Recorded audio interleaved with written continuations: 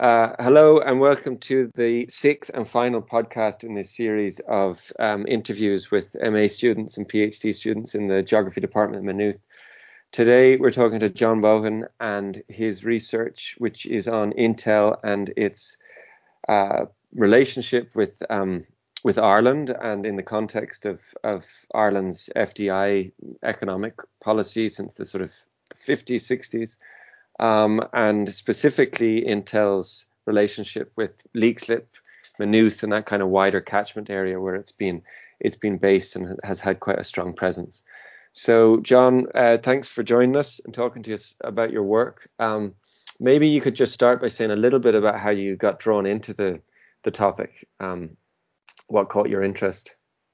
So I've been kind of living in Maynooth for the past like 6 or 7 years now. It's kind of like it's one or the other, but while I've been here, I've always kind of been aware of the passive presence of Intel in like Maynooth itself, as well as kind of like the other towns. You'd be getting the bus into Dublin, you'd pass the plant, you kind of go to Leixlip or Celbridge, you'd see signs around for things the company is sponsored. Like in Maynooth alone, there's like computers provided to the university stamped with the Intel kind of company logo. You've got like in the university again, there's a co-founded Innovation Value Institute, which is meant to lead people towards participating in like foreign direct investment schemes and working with multinationals. And there's even compactor bins lying in the main street of Maynooth, all have the Intel logo on them, sponsored by the company, provided by the company, and to the tidy towns. So like the social power of the company became really apparent to me when I attended the largest climate strike rally in Maynooth Town Square there in 2019. So towards the end of that rally, someone made an attempt to kind of introduce kind of more radical, kind of like socialist-y type arguments to the event. And kind of that was towards the end. But as this began to happen, and the person made reference to our big neighbours down the road, the mic was kind of cut. And it kind of petered off. It was deliberate. Kind of the mic was just switched off. Kind of like, we can't go there. And there was kind of an attempt to challenge that, and nothing really came out of it. And again, I get very confused right about that happening. You could obviously have your suspicions about like, oh god, that's like paranoia about Intel people protecting the company or whatever. But they look at the main composition then of the organisers of that climate rally. I feel like this is kind of like well afterwards now. One attendee online talked about how in Maynooth, where they strike now each Friday, the Climate Action Group comes out through a coalition of the local parish, like church groups, schools, university, tidy towns, and other campaign groups. And then kind of afterwards, I started looking into the funding of those groups, which I'll get to later. But basically, as the ecological crisis worsens, and we start to think about how we feel the sharp end of that here in the global north, particularly around, like, say, COVID-19, as just one example of that, we have to start thinking about where antagonisms exist locally between extractive and resource-intensive corporations and the environment. So for me, like, I wanted to do this kind of case study, the Intel plant in Leixlip, because it kind of offers a view into a complex web of relations from the state's FDI-dependent approach to development, to space left for these corporations to buy their social license to operate in our communities. I think this analysis would be necessary as like social, economic, and environmental contradictions sharpen. And then there'll be a point where Intel can't really rest on its laurels of this kind of utopian or Keynesian economic growth model in the town. Great, thanks. And I know that we're going to get more into that complex web of relations later in the interview. But maybe to start with, you could say a little bit about, I guess, this FDI economic strategy of the state and the history of Intel's relationship with the state, like when it came to Ireland, what it does, what its activities are, maybe how they've changed over time. Just to give us a bit of a context. Yeah, I mean, that was to one degree, that was kind of the hardest point I found starting off, was identifying what are the existing sources of literature on, say, what the plant does, and why it's here. There's not an awful lot written on particularly the Leixlip plant in Intel. Besides, like, there's a wide swathe of journalistic articles like in the Irish Times, The Independent, and besides that, you're mostly trawling through reports by the EPA, by like kind of the hazard kind of groups that do like hazard reports and that kind of assessments. So there's solid examples of the toxic effects of Intel plants in other parts of the world. This FDI-driven approach elsewhere, it's like this strategy, these multinationals, and again we can see this kind of thing is very much tied to it's like a neo-colonial a remnant or like continuation of that legacy. Because the places where Intel is worse, it has the worst effects on like the local ecosystem and human health. It's planned in occupied Palestine and in New Mexico. And then of course then we turn to like Ireland, where it came here in like the late 80s, kind of off the back of the identification of Superfund sites in the US. So these are sites for the manufacture of semiconductors and microchips, which is what Intel's plant in Leixlip does. So in America, these toxic chemicals used to clean the parts had leaked into the ground in massive quantities. One of which was like trichloroethylene, which are the cleaning agents linked to increased risks of forms of cancer and developmental disabilities. So Intel comes to Ireland in the late 89, sets up fully in 90. At a point where like environmental issues, they're starting to kind of bubble up a bit more, but they're kind of far from prominent in a mainstream discourse in a lot of ways. Many multinationals will see the country as one where the state and its regulatory regime were lax, kind of a pollution haven where corporations could avail of almost non-existent tax rates, and the state would essentially turn a blind eye because like the jobs offered by these corporations. As Ireland entered into the 90s, this kind of relatively young state was moving towards an economic boom. Kind of coming into like so things are starting to look better for the country. We're one of the best places to do business and all that kind of crack. But this shift from one of Europe's poorest nations to one of its wealthiest was kind of looked to as a model for the neoliberal development of other small EU states, which saw our island nation as transforming itself from occupying like a semi-peripheral location to becoming an export-led climber within the national hierarchy. And what made Ireland one of those best countries to do business, and it's this attractive regime of foreign direct investment promoted by the semi-state body, the Industrial Development Authority. So in 89, 90, the idea is very focused on getting Intel into Leixlip in the Collinstown Industrial Park. They developed a grant package of around 87 million Irish pounds at the time, and it's like a figure you can get in different places, including from developers that were involved in that initial construction.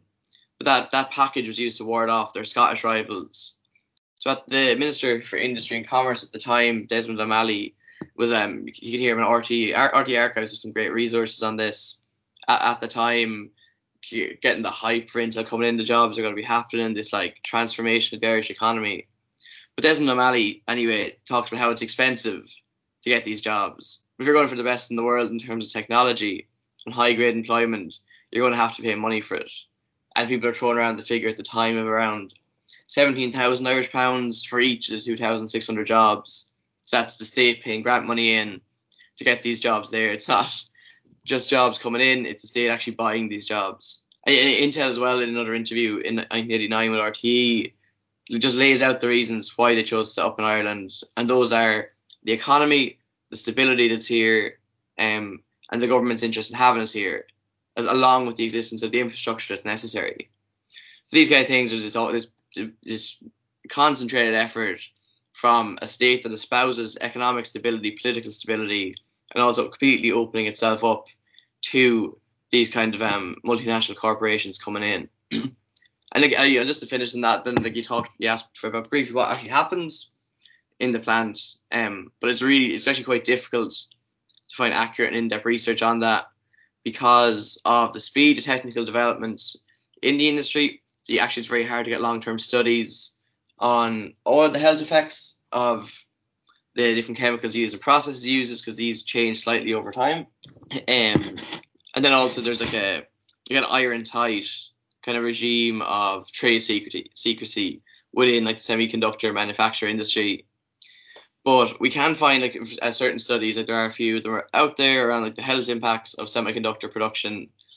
So this one that I was reading by Kim and Dom Young, they kind of break it down, the work process, into water manufacturing, fabrication, and packaging and testing. And each of those steps there are different sub-processes, with water fabrication highlighted for its required material deposition. It's kind of got these different processes, etching and doping, which require an assortment of different organic solvents, acids, and metals. And the side effects of these range from simple irritation to the skin to more serious kind of carcinogenic effects, reproductive toxins and neurotoxins. And again, the reason why we don't hear too much about that as well is the industry positions itself very much as a clean one.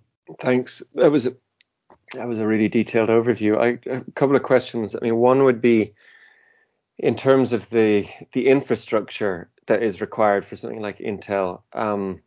Besides the land that it's built on, which is in the Collinswood industrial estate or industrial park, but there's a lot of water, as far as I understand, required for the production of semiconductors, and presumably that water, once it's been used, has some of the residues of these chemicals and so on. So then that has to be treated. And I don't know if you've, in your research, been able to find much about the extent to which these infrastructures had to be put in place for Intel, or by the state, or to what extent they basically had to build their own infrastructures themselves. That's a brilliant question. I think that a lot of these multinational corporations are incredibly resource intensive, and again, like Intel talked about that infrastructure.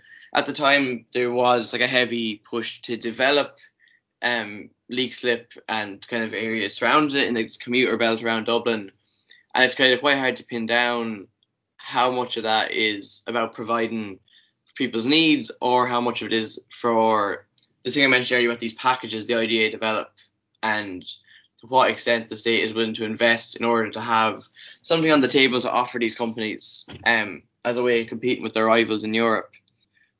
So if we look at the most recent hazard reports for like the Intel site expansion, not only are like all of these incredibly dangerous chemicals present in the manufacturing process in Leixlip, the ones here like marked as having the potential to cause damage to organs through prolonged or repeated exposure, and other health effects to humans and land mammals. But particularly some of these chemicals pose substantial risk to the water-based life in the immediate ecosystem. And according to that hazard report for the site, the chemicals present in certain aspects of the production process are designated as, one in particular is like H412, which is harmful to aquatic life with long-lasting effects. Another, like H400, is very toxic to aquatic life. So the H412 chemicals are present in the outgoing wastewater, the metal-contaminated water streams, while the H400 is attached to the use of androgynous ammonia, which is used in that kind of the insulating process and creating chemical barriers in semiconductors. So these things are here, they're used in the process. It would particularly dangerous aquatic life are present in the outgoing wastewater, which Intel could talk a big game about. Oh, you reclaim X and Y amount of water. We produce these are our various filtration and cleaning systems, but I think as we've kind of observed across the world with various disasters in industrial plants, that kind of teeters on the knife edge of like, what if? And also that, of course, these companies don't really want to measure long-term effects and impacts of their own production processes. Yeah, absolutely. And the other thing I think about there is which is a kind of a thornier question, and not just about Intel, but like you say, the kind of experience that we've learned from toxic chemical waste, particularly in the kinds of effects of chemicals, particularly since the 60s, really, since Rachel Carson, Silent Spring, is that it's so complex and there's so much uncertainty. And to imagine that, in Ireland, it's the EPA with limited resources are going to be able to, monitor, assess, ensure that, the chemicals that are used in this process are like kept within the narrow, activities that they are being designated to be used for, and that they are dealt with properly at the end of their useful life or whatever, is hard to kind of put your faith in. you know. Yeah, I mean, And that's just a question about the kinds of the limits of not just the limits of science, but I guess the limits of a regulatory framework, which we've seen time and again has been shown to be, you know, have gaps and holes, and ultimately the implications of that is it's people get sick, you know, people die and so on. yeah, and you have to. One of the big questions I kind of ask myself a lot is who has like the most power in these situations? Is it like the massive multinational corporation with the backing of the IDA, with like the plethora of, you know, quote unquote jobs they create? You know, these figures are hyped up as well to like claim that these industries are focal points for like a whole range of other industries dependent on them. And that kind of massive economic power, or compared to the regulatory power of the EPA, it's kind of a David and Goliath situation in a lot of ways. And it's entirely reasonable, I think, to expect the EPA to be able to like completely compete with that, given like the climate that's there. But even like there aren't really a lot of like public reports of even local people experiencing or witnessing serious health impacts. They're often like dismissed as crazy, as kind of paranoid, delusional, or in different ways, or just kind of they feature as footnotes in kind of planning submissions that Intel make. But so yeah, as I was saying about like local people and their relationship to the effects of the plant and the land, there is the famous example of Thomas Reid with that documentary, The Lonely Battle of Thomas Reid, that came out there a few years ago, and he's like been famously having like a one-man battle with Intel, and the IDA over there like desire to purchase his land through using state powers in order to like allow Intel to expand their plant. And while he kind of won his initial case and kind of protected his land, the Intel plant is still going to expand because the state is going to push through them to buy more land. That's kind of going underway at the moment. But I think the important thing about like these people who challenge or are willing to tell stories and willing to fight the battles on the grounds of their lived experience is a very like contentious one. It puts them in a very difficult position, often kind of outsidering them or like othering them in different ways. So one of the few examples of people's like fear or experience of the toxic effects of Intel is in like 2000, where like there's a couple of articles, very short ones. One like the Irish Independent published with the headline "Air Pollution to Blame for Cattle Deaths, Claims Farmer." So like 22 cattle belonging to a Leixlip farmer died from pneumonia and were shown to have horrendous lungs, while others died from meningitis and leukemia after many had joints stiffening up, similar to arthritis, like chronic arthritis. So the farmer in question was like widely seen to be producing very high stock, and he was claiming that some form of airborne chemical pollution was responsible for the death of his animals, while your local councillors were saying there were rumours that other farms were affected. So there's a very kind of like shadowy, kind of hush-hush nature to this. So Intel and the other neighbouring factory, Hewlett-Packard, denied any allegations of use of sulfur dioxide and pollution from their plant causing the animal deaths. So like the EPA backs up that claim as well. But the point made by the local veterinary surgeon, when he examined the animals and noted their immunosuppression, said there was striking resemblance between this and the case in Ashkeaton.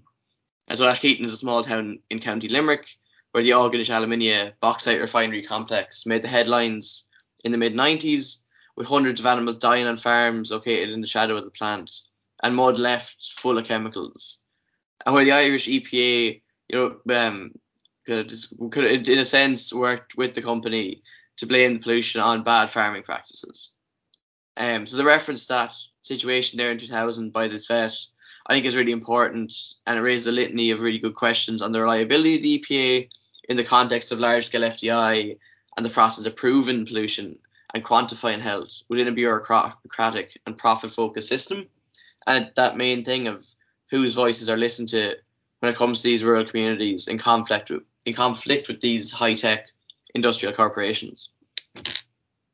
Maybe just to move on from that set of questions, because we've got a limited amount of time.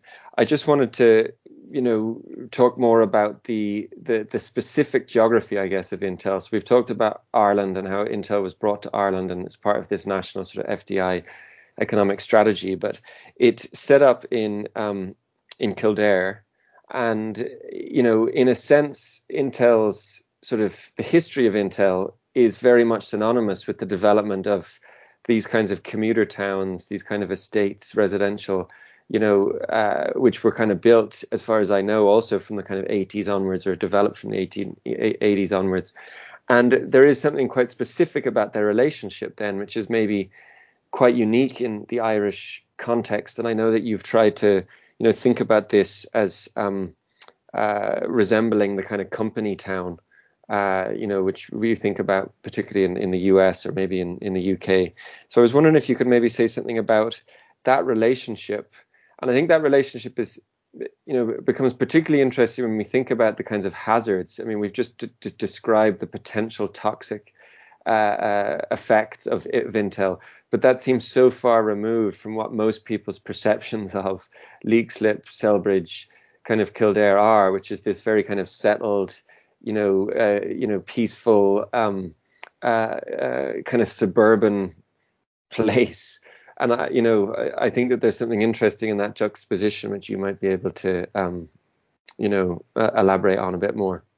Yeah, I think it's like, I think it was a starting point to that of getting into like that wider like social context. It's felt on a very day-to-day level. Like occasionally you just crash into like the infrastructural side of it, of how much of like our roads, our water, our electricity are kind of molded around the presence of the plant. So even before doing this research, I didn't really realize that Intel consumed about 6.8 million meters cubed of water a year, like last year, according to EPA reports. And I'm like turning on my tap the last 2 days, and it's got next to no water pressure. I'm struggling to get water, because like upgrades to the plants. We're going to have power outages soon because there's like a 50 million euro development going on to increase their power capacity for their new plant expansion as well. So we're going to have power outages there as well. Their roads, Intel, the company, are developing the roads, not the county council. But so you get this idea that they have a really concrete role in defining the infrastructure of our everyday lives, that we need to just like get ourselves through the day and into the next one. But like with their operation, Leixlip, they're like the longest running employer in the area since the closure of the meat plant in Leixlip in the early 80s. So Intel will consider influence in the community, like aside from just that direct infrastructural element. So under their influence, I would see Leixlip and kind of the surrounding catchment area is fitting into a very loose model of the company town. It's kind of, there's kind of contention about kind of what that means specifically, but reading Borges and Torres' company towns, labour, space, and power relations across time and continents, there's a couple of things this can fit into. Like, it doesn't have to be the mining town, the mill town, but it could be like these single industry towns in where the company acts as significant, influential, and wields a lot of not only economic power but a sizable amount of social power too. So Borges and Torres write on the specific former company town as one containing a single dominant industry, Intel, located on the outskirts of larger cities, the Intel catchment area of Maynooth, Celbridge and Leixlip, like are often referred to as West Dublin, as growing out of rural villages. So the trains didn't stop in Leixlip until 1989 with Intel's arrival, and now that Louisa Bridge station is one of the busiest ones. And where the company might have a strong presence in other sectors of local society, such as politics and urban services. So this dependence on a limited number of employers in the area, along with the company's provision of services for their employees, have recreated dynamics which are starkly similar to older forms of tightly defined company towns, these mining or mill towns I mentioned a minute ago. So when we consider the power in the town of Leixlip, there's no doubt that Intel acts as one of those key influentials in the community, contributing a significant amount of money and resources to local community groups, local schools, charities and infrastructure projects. In this particular web of class relations in Ireland, the way in which classes are configured at a community level, distinct spheres of influence exist in which different categories of influentials hold and wield power. Business influentials like Intel do not only wield power as economic influentials, but they wield political and cultural power as economic influentials. So they don't only wield their power as the thing they are, but they also wield other forms of power as this economic business and way of being, as something kind of taken from the work of kind of anthropologist called Chris Iper, who's written a lot on like power in small Irish towns. So Intel wins influence with local community groups through two main programs, which they allocate funding to the projects and operations of the groups. Intel involved matching grant program and Intel Pride of Place. So in 2019, Intel gave out about €45,000 to community organisations through the latter competition. And like a few examples of that is like the Tidy Towns in Leixlip got $4,000 to develop a tree trail, to promote biodiversity, to educate local people on the role of trees in mitigating climate change. The Leixlip Men's Sheds, a community organisation that provides space for men to develop relationships, to share craft skills, was given $4,000 to purchase high quality tools. And the North Kildare Educate Together schools were given $5,000 to resurface an outdoor play area so they could be used by autistic children in school. So you can see there, like, just by listing the other three examples, there's much more on Intel's own site for that competition. But you can see why, going back to the beginning of the plant, Leixlip residents seem universally positive about the Intel's impact on the community. So the company can step in to fill the gap left by the neoliberal state.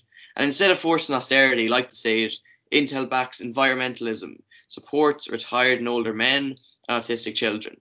So to map out the personal connections of those whom Intel has benefited through this project, mothers, fathers, grandparents, children, their various social circles who have seen these kind of boons and benefits delivered down from corporate heights. We tangibly see the power that Intel could mobilize in the community if it felt that its position, its profits were under threat in some way. So Intel works on crafting the local communities into spaces of cooperation instead of conflict, as a way of transcending labour-capital confrontation. And that's kind of the company town, the kind of Borghese and Torres we're talking about. And that matching grant program then is another weird one where they encourage Intel employees to do volunteer work in the community, and for every hour worked, they give a donation of €10. So it's kind of, according to Intel themselves, their workforce volunteered 140,000 hours of labour to 278 groups across 23 counties in 2019. So again, they're filling this gap left by the retreat of the Irish state from the community and voluntary sector, a sector the state itself worked tirelessly to decimate. And then they claim that their program has been the equivalent of 36 people working full time in the community sector. And so whether it be improvements to the local church or schools in Leixlip, providing these schools with Intel powered technology, investment in the local youth centre, or even better lighting, public lighting, footpaths and roads. And again, going back to those bins I mentioned at the very start, high-tech bins in the streets, one can find a wide range of sources where people from Intel think positively of and attribute a great deal to the existence of, like in air quotes here, the plant in their community. That's you've really fleshed out the kind of thickness of Intel's. It's not even a relationship, as you said. It's almost like Intel is so much part of the fabric. It's so difficult to even think about how you disaggregate it. And I guess now we're getting to the end. Is that's the question I'm going to ask? Is how do you interrupt what seems like this sort of common sense? On the one hand, you've mapped out, or you've shown the kinds of infrastructural, environmental footprints and potentially kind of toxic effects of this company. But on the other hand, you've shown how effective it is at sort of emphasizing its necessary existence for the social and economic sort of well-being of Kildare, and also maybe for Ireland more generally. But how do you interrupt that? I mean, you pointed to Thomas Reid, you pointed to some of these small sort of objections that have tended to be sort of shunted out and kind of ridiculed. But where do you see possibilities for an interruption of that? And that's not just in the case of Intel, but I think and Leixlip, Selbridge, Maynooth, but I think more generally, because what you've described there in terms of the power of these multinational corporations to sort of take the place of the state. You see that happening, all over Ireland. And, so I'm not giving you an easy question, but, maybe you could have a stab at it. Yeah, I think there's a lot there. And it's kind of like why I wanted to do this research and why I think there's further research required here. I know this has probably gone on like a bit long, this like podcast recording, but there's so much to unpack with the operation of these multinationals that are kind of, again, like we said, like wedded to the community in a certain way, wedded to the states, like financial policy, and like just burrowed under the very into our like ground and our soil and our water. So to kind of like to lead to not go into some details, sometimes I even feel like leaving a lot out. It could feel like you're scrambling to make a case for something that isn't a problem. I feel like I my fear with like say like doing this research and even like recording this is that like someone hears it and goes like, that's there's no proof for that. There's no like evidence that Intel are great. Don't they give scholarships in the university? Don't they sponsor this and this? But yeah, like my focus on this is that like whatever way we look at things, we're facing an intensification, a struggle around climate systems breakdown in the very near future. Like it's happening right now, and the way we're going, we're kind of talking about these are very like run out quote, but like socialism or barbarism in a lot of ways, and that means something locally. Like it doesn't just mean something on a global level or on a vague level or on a top down level. It means something in our everyday lives. And we live on like an island overrun by these tax dodging and resource ravenous multinationals, like you said, like it happens all over the country, with a state dedicated to their profit at any cost. So tackling that problem is going to mean more than tax the polluters. This kind of like slogan here, and you'll hear from someone like the parliamentary left or from like more policy driven approaches, though that will probably be a factor in the solution. But if we're going to win in like any kind of protracted struggle, that will have to happen to stop these corporations carrying out their toxic and resource intensive work. It will have to happen on and be organized at a community level.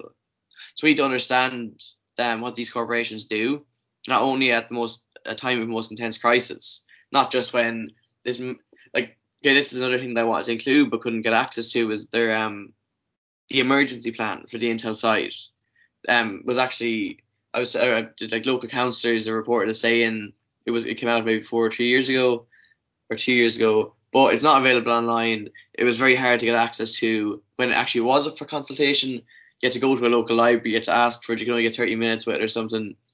But like the crisis point could happen, but the effects of it will be catastrophic. From what I've heard, people who've seen it, and the emergency plan that is. So we can't just wait for that moment to happen. We have to be ready. We have to do our research and like understand the kind of what Intel is like a political and economic actor in our community. Who are they related to? What kind of forces can they mobilize to defend themselves? And how would what would happen in the event that we had to come up against them in a fight? So like, how are they tangibly placed in our communities? And what power and influence that they've built for themselves? Like how does that manifest itself? How do we see it? How do we gauge it? So it'll be really important to follow this up with more in-depth research. It's something I really would love to do more on, even though I think a lot of this can kind of border on investigative journalism. In some ways, it even like collects on a lot of the sources that I have collected.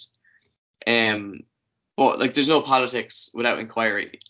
And if we're going to win in any kind of struggle around environmental issues, or like social and economic ones as well, because they're all deeply interlinked, we need to understand the terrain we fight on. So like here where I live, that means Maynooth, Leixlip, Celbridge, and Intel plonked in the middle of all that. So like there's a sleeping antagonism in the community here. To go back to that, like what I said at the very beginning about the strike for climate.